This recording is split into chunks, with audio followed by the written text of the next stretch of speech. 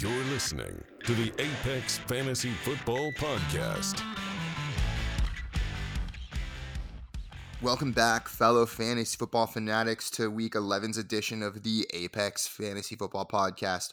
Per usual, our standard routine has become we're going to go over waivers, and then we're going to do a little more talking about rookie wide receivers and how this draft class can mold our opinions for future wide receiver draft classes. Maybe it's time to rethink the way that we all perceive rookie wide receivers going forward, but more on that in a bit. Let's jump right into a lukewarm week of waivers, but for those in Superflex or 2 quarterback leagues, there was a significant injury to Drew Brees. He, as most people know now, it looks like he has at least 5 broken ribs, which come with a collapsed lung. Very painful condition for anyone to play through. And now we get, unfortunately due to an injury, but what some of us have been wanting is a return of Jameis Winston back into the fold. Mike, how do you see Winston's insertion into the starting lineup for at least a week or two, it seems like? Does it have an impact on the positions, on the skill positions on the Saints? And do you see him as an improvement? Like, do you expect more production from him more over Brees? I don't think that Brees provides a significant edge anymore at this point in time. I think he boosts Kamara the most because he's very accurate with those short passes and he seems to trust Kamara and have that chemistry with Kamara. But I think that Winston can be trusted in games that the Saints are going to have to throw in order to keep up.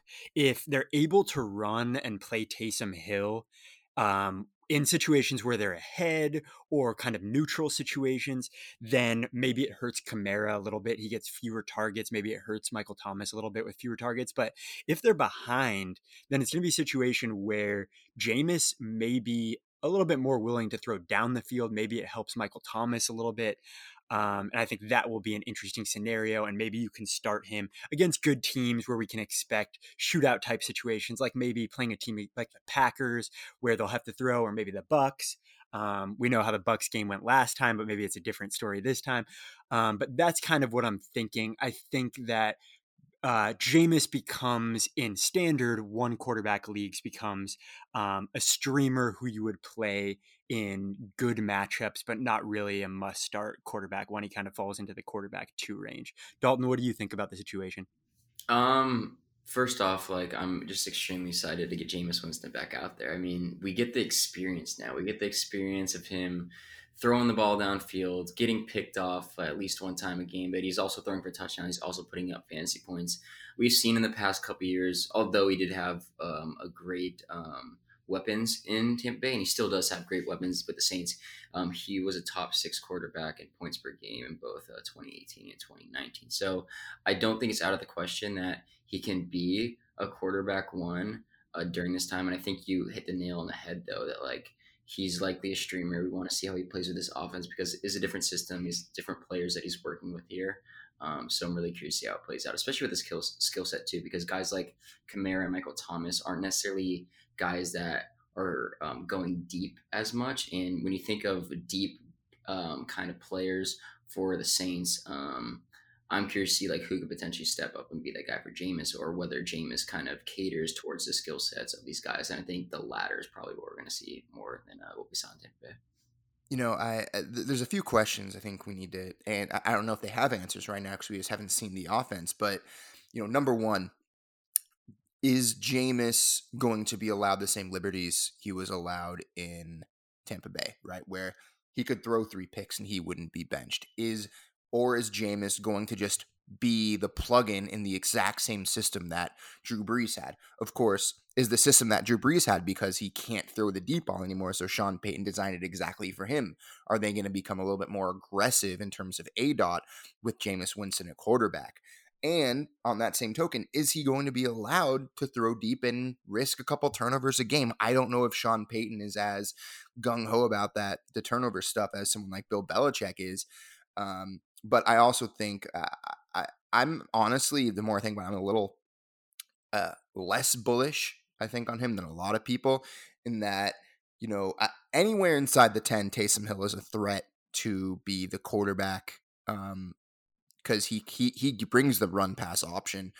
And we might see a lot of vulture touchdowns from Jameis, who could pass for 300 yards with one touchdown. But meanwhile, here comes Taysom Hill and passing for 30 yards and a touchdown while rushing another touchdown in. I didn't see much when he was in relief that could give us an insight to that, because obviously that wasn't part of the game plan, him going in. Do you guys think they'll open up the offense, or do you think he'll just be the plug-in, hey, dink and dunk your way down the field and don't turn the ball over? I think the Saints do a good job of tailoring to their personnel, and they don't have Mike Evans and Chris Godwin and OJ Howard who can be targeted down the field. It's just not their guys. Michael Thomas is more of an intermediate target.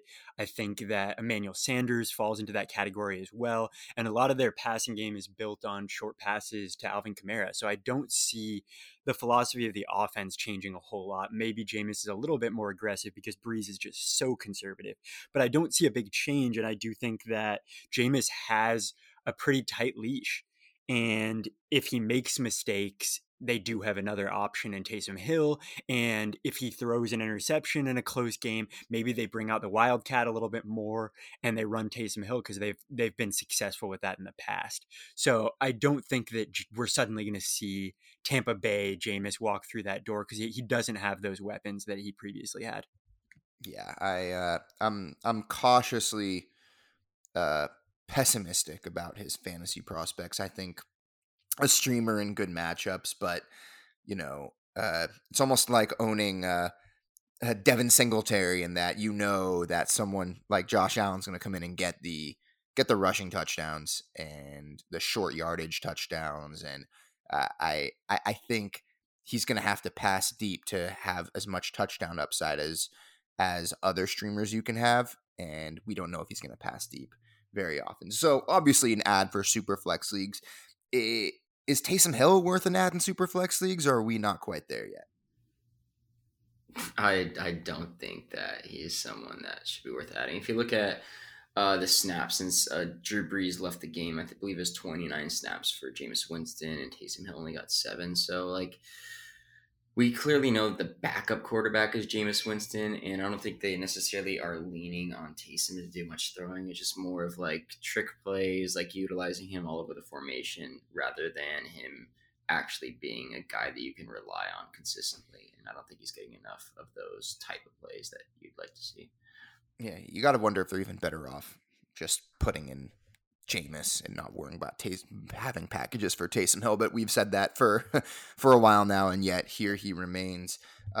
Let's shift to the running back position and talk about a guy who pretty much came out of absolutely nowhere last week. We knew, unfortunately, Myles Gaskin, a late round 0 RB hero, undrafted actually in pretty much all leagues, is on IR. Then we saw Matt Breida maybe getting the work. Oh, he's injured. Jordan Howard was supposed to get the work. Surprise, healthy scratch. And here comes Salvon Ahmend. This is a guy who I have heard of, and I'd say that's probably the extent of what I knew he was going into this week. But, he looked as good as any running back who started on the Dolphins this year. What do we know about Salvon Ahmend? The most glorious thing about Salvon Ahmend is the fact that he not only in college was the backup running back to Myles Gaskin, but now he's filling in for his role again in the pros as well. There's not much Salvon Ahmend was a guy that at the combine, the reason most people have heard his name was because he was being hyped up as potentially the fastest running back at the combine. That didn't necessarily happen. I think he may have gotten hurt with it, and he had a pretty rough showing there. But he wasn't necessarily overly productive in college. But again, we have to keep in mind that Myles Gaskin was there, and Myles Gaskin has proven to be a good pro so far. But in his last year with Myles Gaskin out, he showed a little bit of work in the rushing and the receiving game, having over 1,000 yards and over 16 receptions. So there's some floor there, and I think essentially at the end of the day, we're looking at someone who's almost like a Myles Gaskin light. And I mean that in every aspect of it. But they're giving him the work, and that's what we have to be relying on. Yeah, the nice thing is he looked really decisive running the ball coming out. He didn't look hesitant or patience, probably the wrong word, but he was hitting the hole well. And that's really the first time I've seen that from a Dolphins running back. So I think that they like him. I mean, out of the expected points for Miami running backs, a total of 17.8 expected points, Ahmed had 15.4 of them. So that's 86.5%. So that's really a workhorse role. So I think at least until we see a return of Breida and or Gaskin, we can expect Ahmed to be the workhorse there on a team that seems to like running with Tua at quarterback and relying a little bit on their defense. So at least for one more week, I mean, maybe we get Breida back this week. Ahmed is an intriguing play. So he's definitely somebody that should be added in redraft leagues, but I don't know that he's somebody who's going to be having an impact once Breida and Gaskin return and when the fantasy playoffs come. Yeah, that's the big issue with Ahmed is that I think I don't think that Breida seems like the kind of Taysom Hill of this situation where I think no matter what his role just might not change that much. Seems to be the change of pace back no matter what happens. Because nowhere in the year has he been featured like Gaskin has or Ahmed was for one game. But of course, Gaskin's going to be back quite soon, maybe for 2 weeks. Not a bad ad if maybe you looks like Christian McCaffrey is unlikely from the reports I saw this morning. Maybe if you have a Christian McCaffrey owner and you really need a guy to need a win this week to ensure you make the playoffs or to make sure you stay in contention, maybe Ahmed's a guy you can target, but maybe don't spend all of your free agent FAAB money on a guy like Ahmed when he's only going to help you for a couple weeks. The Kalen Ballage show continued in for the Los Angeles Chargers this past Sunday. Once again, reinforcing the rule that once you leave Adam Gase, your life's going to get a lot better, at least in terms of production on the football field. Do we think he's now going to have a solid role even if Eckler comes back? I mean, Justin Jackson is on IR. Joshua Kelly looks like just a guy at best. And Troymaine Pope was never going to be a serious threat. So do we change our view on Ballage going forward here? I think he's a little bit more intriguing because there's a lot of uncertainty regarding the return of Austin Eckler, and maybe you can get a few more weeks out of him, and maybe he has a role when Eckler returns. I don't think Ballage, a former loser in fantasy leagues who was an Adam Gase pet who nobody believed in, suddenly having an impact is going to play a lot of snaps over Austin Eckler. So I don't think he should be relied upon following the return of Eckler, but that remains uncertain at this point. We don't know when Austin Eckler is going to return, so maybe you can get 2 starting weeks out of him. It looks like Ahmed has a few more concerns for this week, and it looks like Gaskin should return after his 3-week stay on the IR the following week. While Ballage, we haven't heard many updates for Eckler. I heard that there was a video that was released or something that it looked like he was running, so maybe he returns in a couple weeks. But if you can get 2 more weeks out of Ballage, that's nice. I don't know that Pope is going to be having a role based on his playing time last week, and Kelly has just looked awful. Kelly is giving the coaching staff no reason to put him on the field. Ballage looks more decisive. He looks bigger. And he appears to be the guy who's going to play based on last week where the Chargers had 27.8 expected points for their running back and Ballage got 22.2 of those. So he had about 80% of the expected points for the running backs, which is really a workhorse role. So I think we expect that to continue until Eckler returns. Yeah, I mean, it looks like Joshua Kelly is really the Kalen Ballage of old on this team, and Ballage, and I do think Ballage is going to get significant work. Maybe even when Eckler returns, he'll take over the Joshua Kelly role, maybe 10 carries a game. But again, he might help you out in the next couple of weeks. Dalton, any thoughts on Ballage?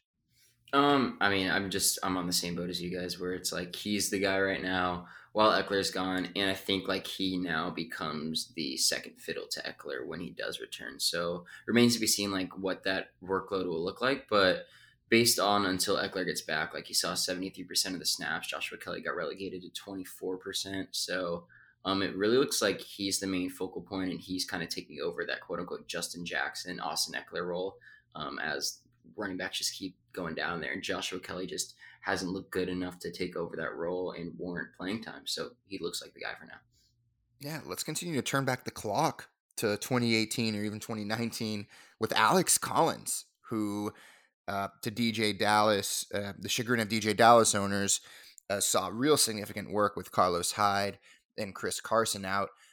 Pete Carroll said that Carlos Hyde is closer than Chris Carson, but wouldn't commit to either playing on Sunday. In this high-powered offense, is Alex Collins a guy we need to pick up as we continue to scour the waiver wire for possible plugins at running back?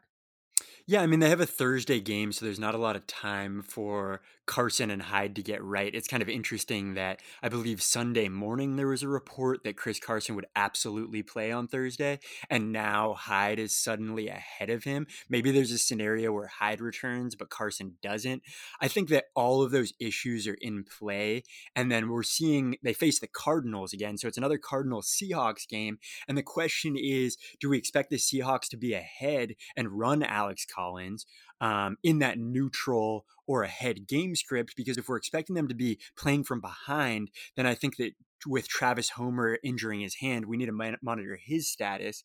But if Homer isn't playing, then DJ Dallas really becomes a de facto passing game back, which nobody wants to hear after his poor performance last week. So there's really a lot of issues at play and a lot of injuries that you need to pay attention to if you're going to hope to play one of the Seahawks running backs.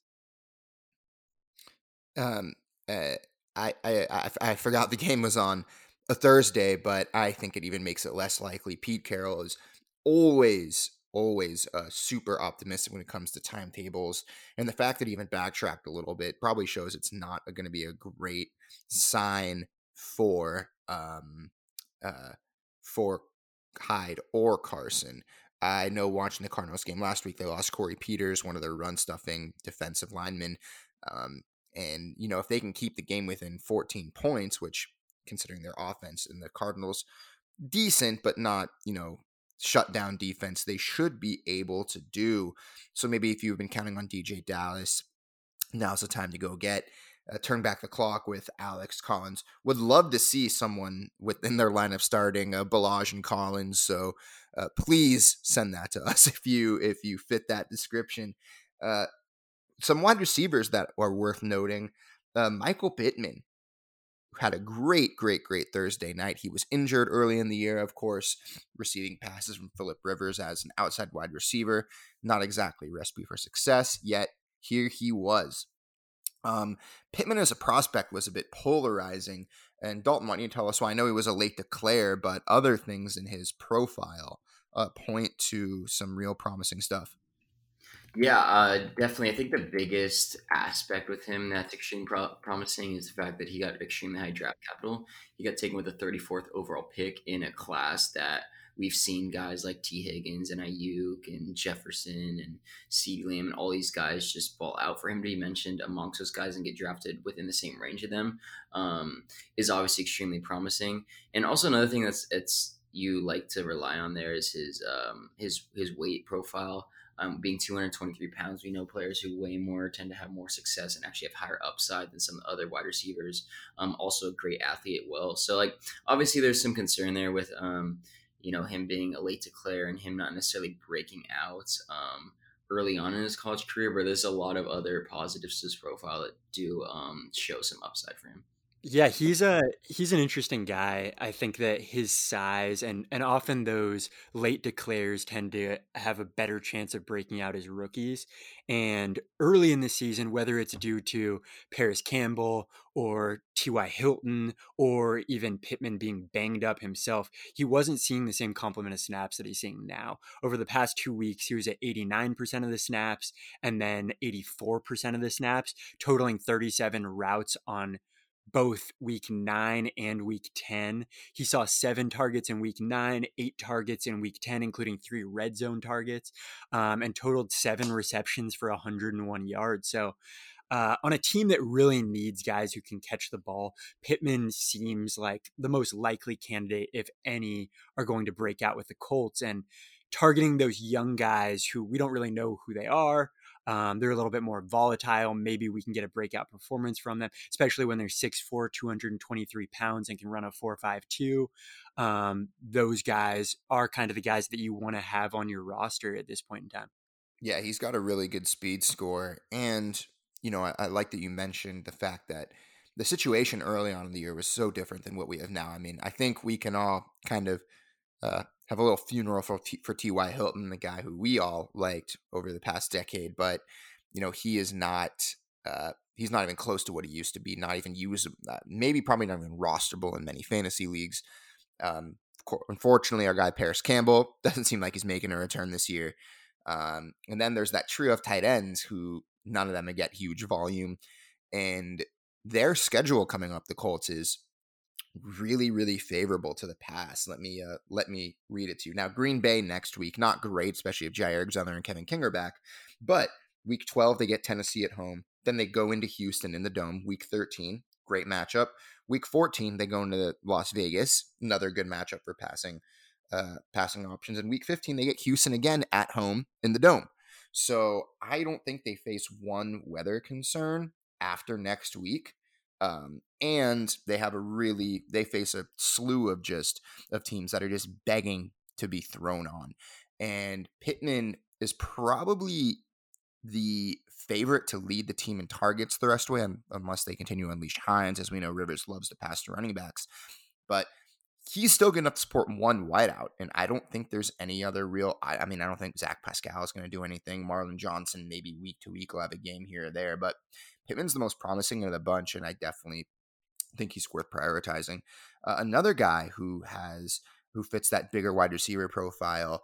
We haven't really talked about him since the Rams used to run a bunch of 3 wide receiver sets, and when Brandon Cooks was out, it was Josh Reynolds who was a plug and play wide receiver 3.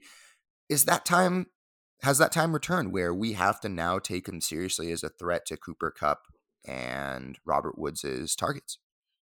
If the past 2 weeks are any indication, then yes, we should. I don't know that I would invest a whole lot in Reynolds. It's not that he's not a good prospect, but it seems that Sean McVay wants to shift his offense from targeting tight ends with Higbee and Everett more to then putting 3 wide receivers on the field. And at first, it seemed that he wanted to get Van Jefferson involved, and now it's Josh Reynolds. But he seems very wishy-washy with his third option in the offense. Maybe there's a situation where Reynolds overtakes Woods, and Kupp is obviously a little bit banged up right now, but I think he's kind of the mainstay in the offense. But it becomes difficult to rely on McVay's third option in the passing game when it's changed so frequently. So I would rather put my bet on somebody like Michael Pittman rather than Josh Reynolds, but there are a lot of good components to Josh Reynolds' profile. The biggest thing to take away from this is not necessarily to go ahead and fully dive into Josh Reynolds as a player, or for your fantasy teams. I think it's more just a concerning thing for Robert Woods. I mean, if we look over the past 3 weeks, we've seen Josh Reynolds get 27 targets. Robert Woods only got 19 targets. So Josh Reynolds getting 22% of targets. Robert Woods only 15%. So hopefully this isn't a trend that continues. But again, there are some signs there that not necessarily that Robert Woods is the number 3 option in this offense, but Josh Reynolds is doing enough to relegate to Robert Woods to being the guy. There's definitely Cooper Kupp, and then you can make an argument that either Reynolds or Woods in terms of targets. So I think that's the biggest concerning thing about this. One caveat to that is it seems like McVay has taken a chapter, maybe even an entire section out of Bill Belichick's book, and that his game plan seems to change from week to week completely, right? We can see this in how he uses his running backs. We now, again, have absolutely no idea what next week is going to bring in terms of, we thought Darrell Henderson, Malcolm Brown started out as the goal line back with, Akers and Henderson mixing in, but wait, Akers injured. Now Darrell Henderson's the guy, and Henderson's still the guy, but Malcolm Brown now gets half the carries, but now Henderson gets most of the carries. And now this week, we're back to that complete quagmire. My point being that this could have just been a function of we're going to get another wide receiver on the field against the Seahawks because we know they can't cover them. Their top 3 cornerbacks are out, despite their top 3 cornerbacks being really bad as it is metrics wise. And with their matchups coming up, they face Tampa Bay. They are good against the pass coming up here. Then they go on to face San Francisco, solid against the pass. Arizona, good matchup. New England can be tough. But if you're a believer in Josh Reynolds, weeks 15 and 16, you get the Jets and the Seahawks again. So more of a gamble. I think I'd rather take a chance on Pittman, who has more of a guaranteed target share.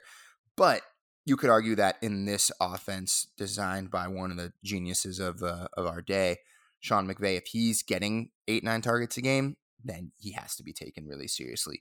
Last guy we'll talk about is a guy who Mike and Dalton especially really loved coming into this year as a rookie. And Mike wrote a great article about him in the offseason, is KJ Hamler, who has somehow been the more targeted, at least recently, rookie wide receiver on a team with Jerry Jeudy. Mike, what can you tell us about KJ Hamler's usage?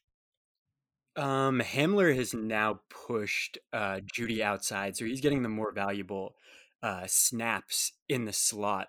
I think that Hamler was ignored a little bit too much as a result of missing the combine, when he's a guy that broke out at a young age, 87th percentile. He had good college production. He saw a good target share. His size wasn't the best, but if you look at his production combined with the speed that he obviously has, his impressive draft position and a very good draft, he comps to guys like Deshaun Jackson and Brandon Cooks, that young or that small speedster mold.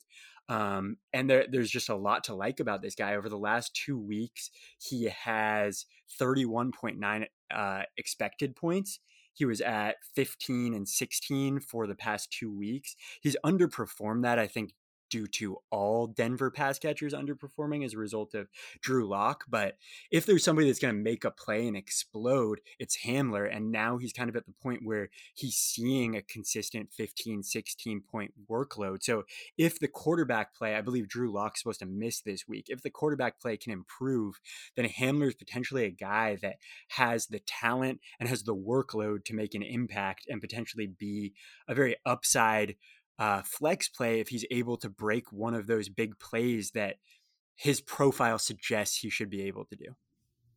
Yeah, I mean, to be honest, I don't know if I can take much credit for the KJ Hamler thing. That's all Mike that was hyping him up, and you got to give him props for that. But at the end of the day, like, he's a riser, and we've touched on it that in the second half of the year, these rookie wide receivers are going to start doing a little more, and we've seen in the past couple games with 10 targets each, like. Again, like, he hasn't been efficient with his targets, and that's mainly because of the quarterback play out there. But again, these are the type of opportunities that you want to chase, and I think he just kind of been going under the radar because he hasn't necessarily produced fantasy points with these targets over the past couple of weeks. But again, like, all the things that we're looking for in terms of like positive indicators for success in the coming weeks, like, we have seen that over the past couple of weeks for KJ Hamler, so it's exciting. Yeah, and if you're in dynasty leagues, might be a good opportunity to buy him. If you're still trading open in your leagues, his production has been great, been flying a little under the radar. But if he's being used like this, he's a guy who we're going to be wanting to target next year in drafts. So for our listeners, why don't we end this segment by Mike, rank the running backs in order of how badly you want them in terms of Ahmed, Ballage, and Collins. I'm gonna go Ballage, Ahmed, and then Collins. I don't even know if Collins is a good start for this week. We're gonna need some injuries to make sure that's the case. I think Ahmed is gonna be in the running back 25 to 30 range this week, so he's gonna be a low end running back 2/flex play. And then Ballage, I think we have one more week of production from at least maybe 2 before the return of Eckler. So he would be my number 1 waiver priority, assuming he wasn't added last week. Okay. Dalton, running back, same. Are you the same as Mike, or are you switching it up?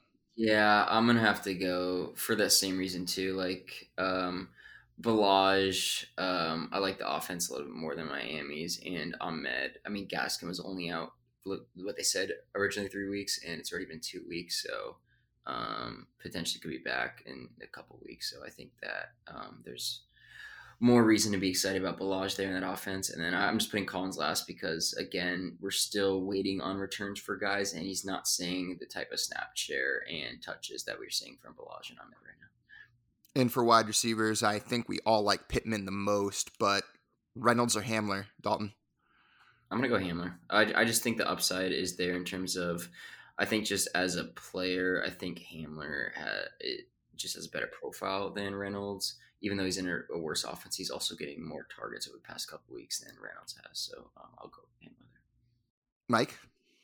Yeah, I'm 100% Hamler. I mean, Hamler has 20 targets over the past 2 weeks and topped 100 air yards in one of the games. Reynolds is on a team that wants to run the ball and play conservative and hold the lead and hide their quarterback when Denver can't do that. Denver has to pass. And Hamler is one of their most talented weapons. The problem is there's a lot of talented weapons on that team, but Reynolds, I don't think, is a top 4 weapon on his team. And I don't think we can rely upon him getting snaps and him consistently getting targets. I think that you can for Hamler. Yeah, I got to agree with you guys on that. The last segment, we'll do a little check-in on rookie wide receivers and take a bit of a more metacognitive approach this time in terms of, we can beat the dead horse as many times as how good this rookie wide receiver class is, and we'll talk a little bit about that, but also what we can learn going forward into future seasons and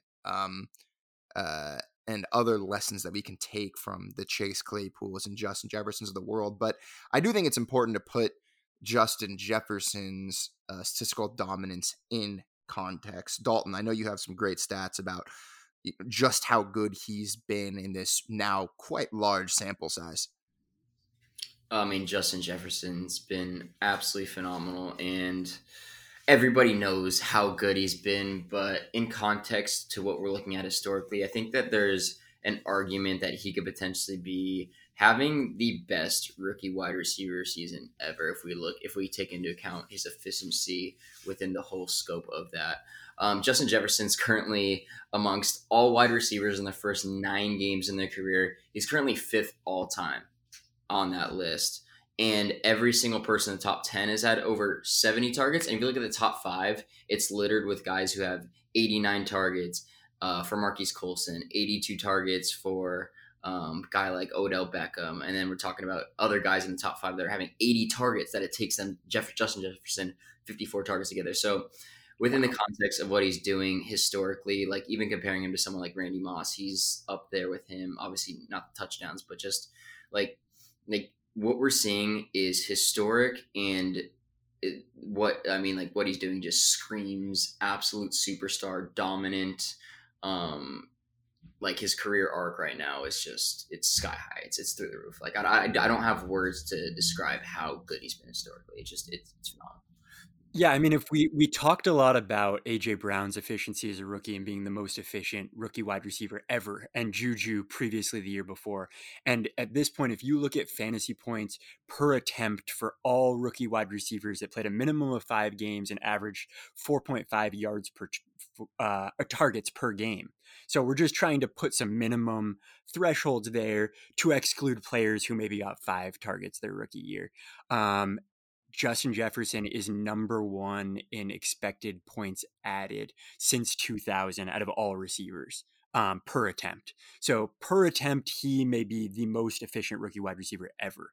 It's hard to understate what he's doing after not really being involved the first 2 weeks. This guy is arguably the best rookie wide receiver we've ever seen. He ranks, for some context, I think Adam Levitan tweeted this out this morning. Last year, Michael Thomas led the NFL in yards per route run at 2.88. Justin Jefferson's first this year at 3.23. I mean, that is a huge statistical difference. And for our listeners, when Mike talks about points above expected, right? Points added after expected points, right, Mike? That's what you were talking about? Points above expectation.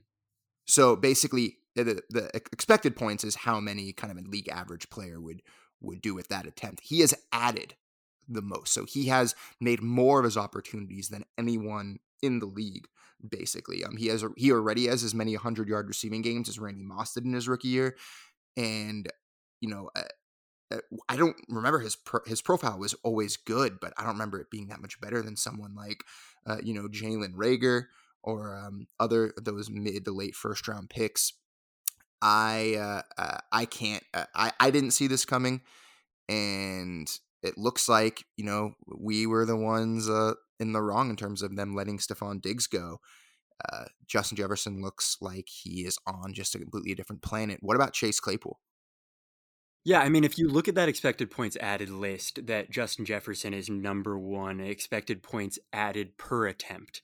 Number 2 is Martavis Bryant. Number 3 is A.J. Brown. Number 4 is Juju. This is all during their rookie year. 5 is Lee Evans. 6 is actually Dante Pettis. 7, Calvin Ridley. 8, Odell. 9, Mike Wallace. 10, Keem Nicks. Dante Stallworth, Julio Jones, and then Chase Claypool. So, and then it's followed by Keenan Allen and Michael Thomas. So these are all guys that just outperformed expectations wildly as rookies. And Chase Claypool is right there. I mean, the guy is outperforming Des Bryant through their first 9 NFL games.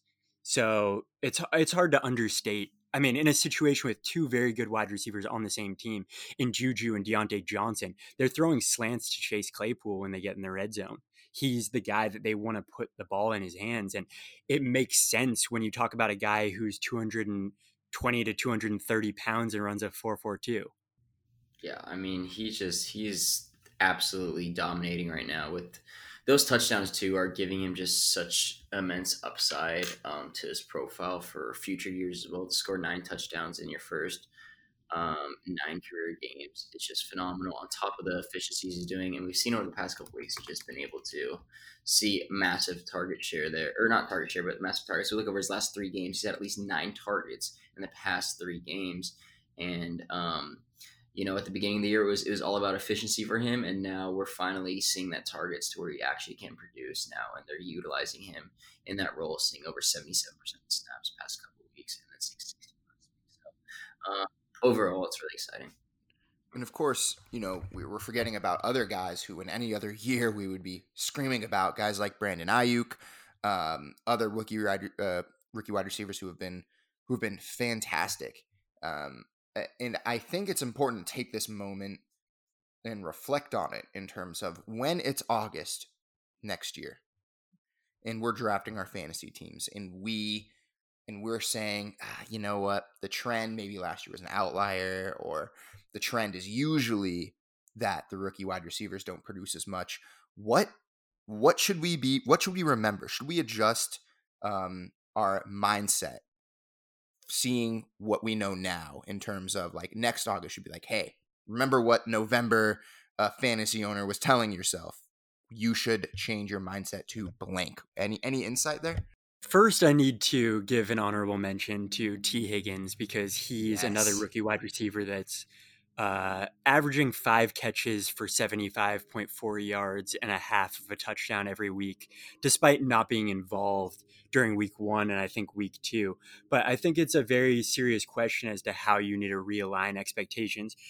Remember, in the past, rookie wide receivers have kind of been fool's gold. You look at somebody like Odell breaking out, and then the following year, as a result of the rookie wide receiver having such a big impact, you see a lot of people draft rookies with a valuable draft pick and not see results. And that was kind of talked about amongst the industry, that you shouldn't be targeting rookie wide receivers. After a year like this, I think that whole notion needs to be reconsidered.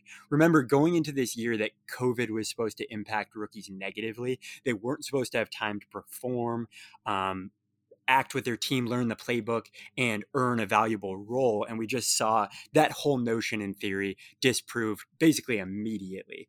You need to remember that rookie wide receivers generally explode in the second half of the rookie year. We saw it out of Juju. We saw it out of A.J. Brown last year. We saw Metcalf come on, especially including his 160-yard playoff performance. So that's one thing that we know with rookies. We want our fantasy teams to be better in the second half of the season.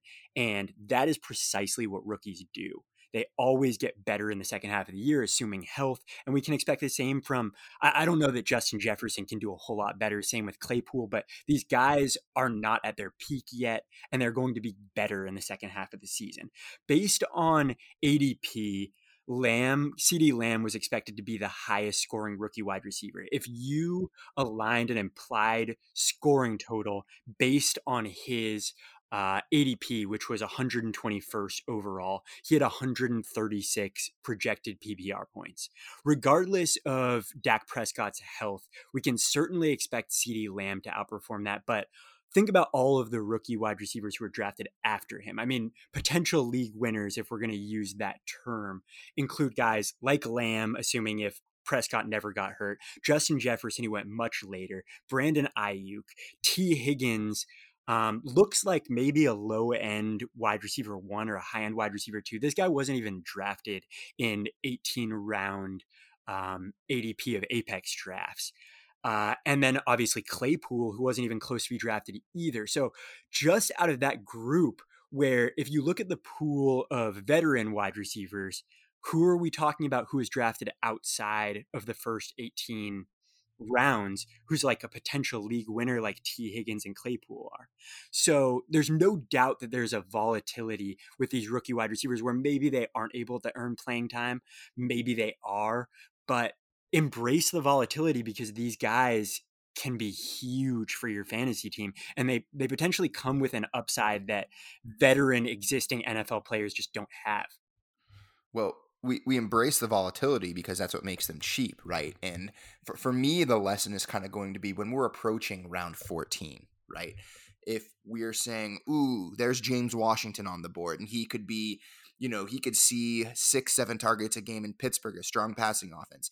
Maybe we pivot to someone like Claypool, right?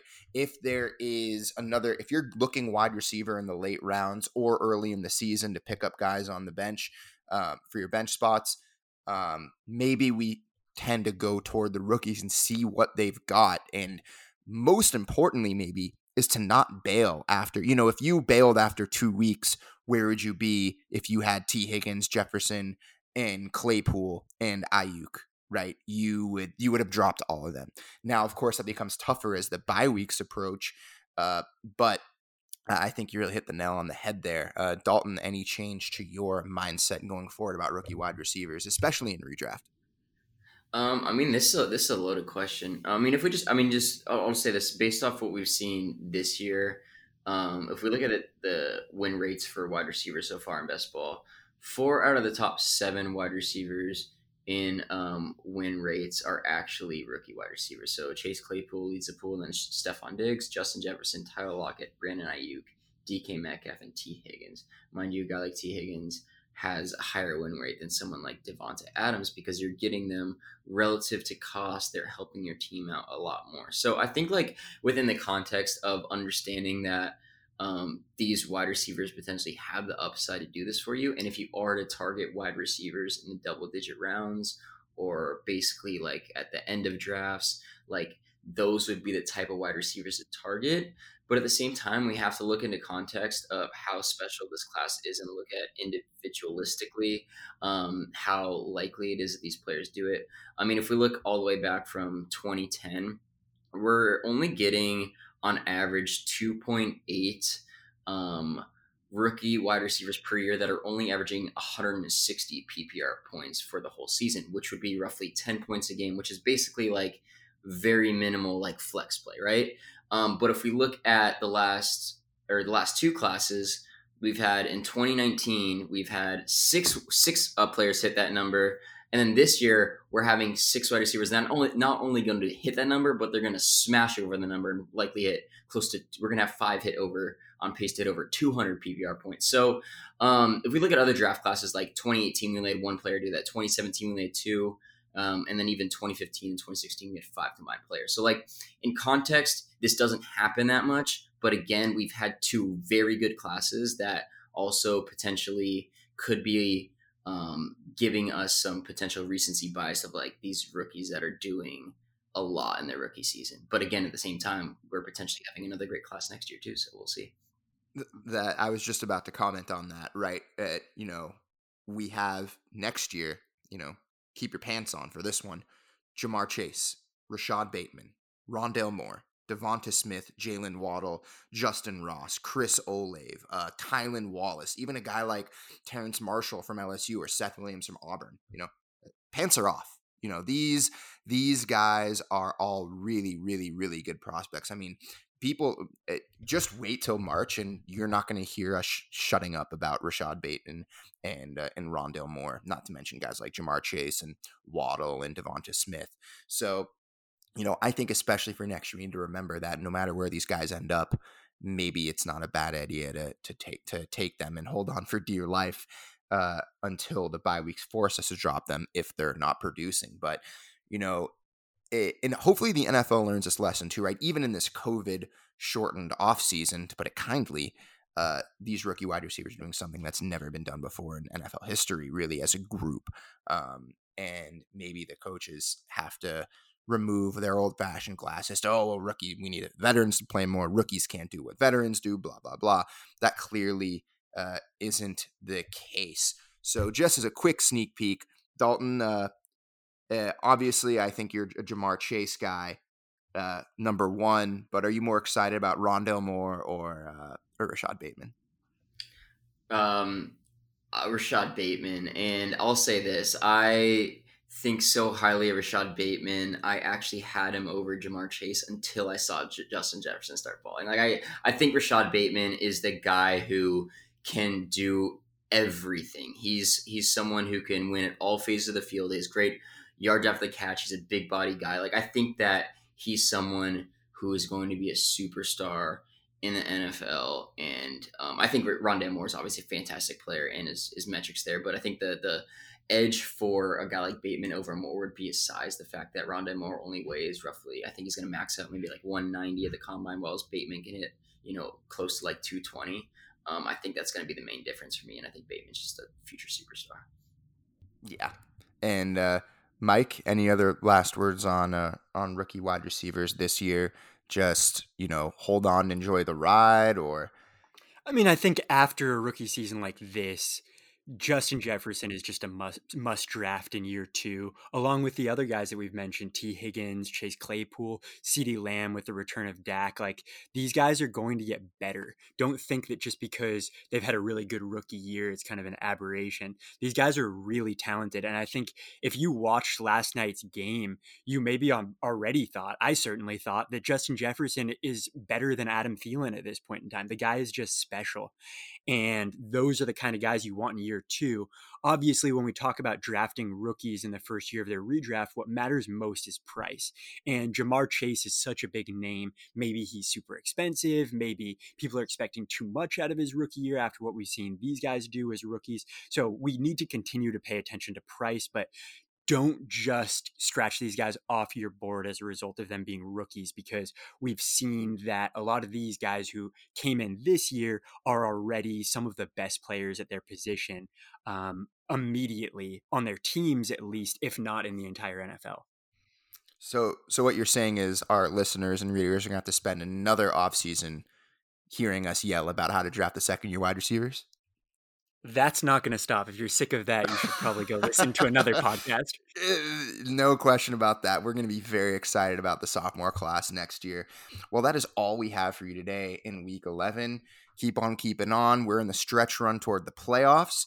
Hopefully no more injuries, and we will see you next week. Thank you so much for listening to the Apex Fantasy Football Podcast.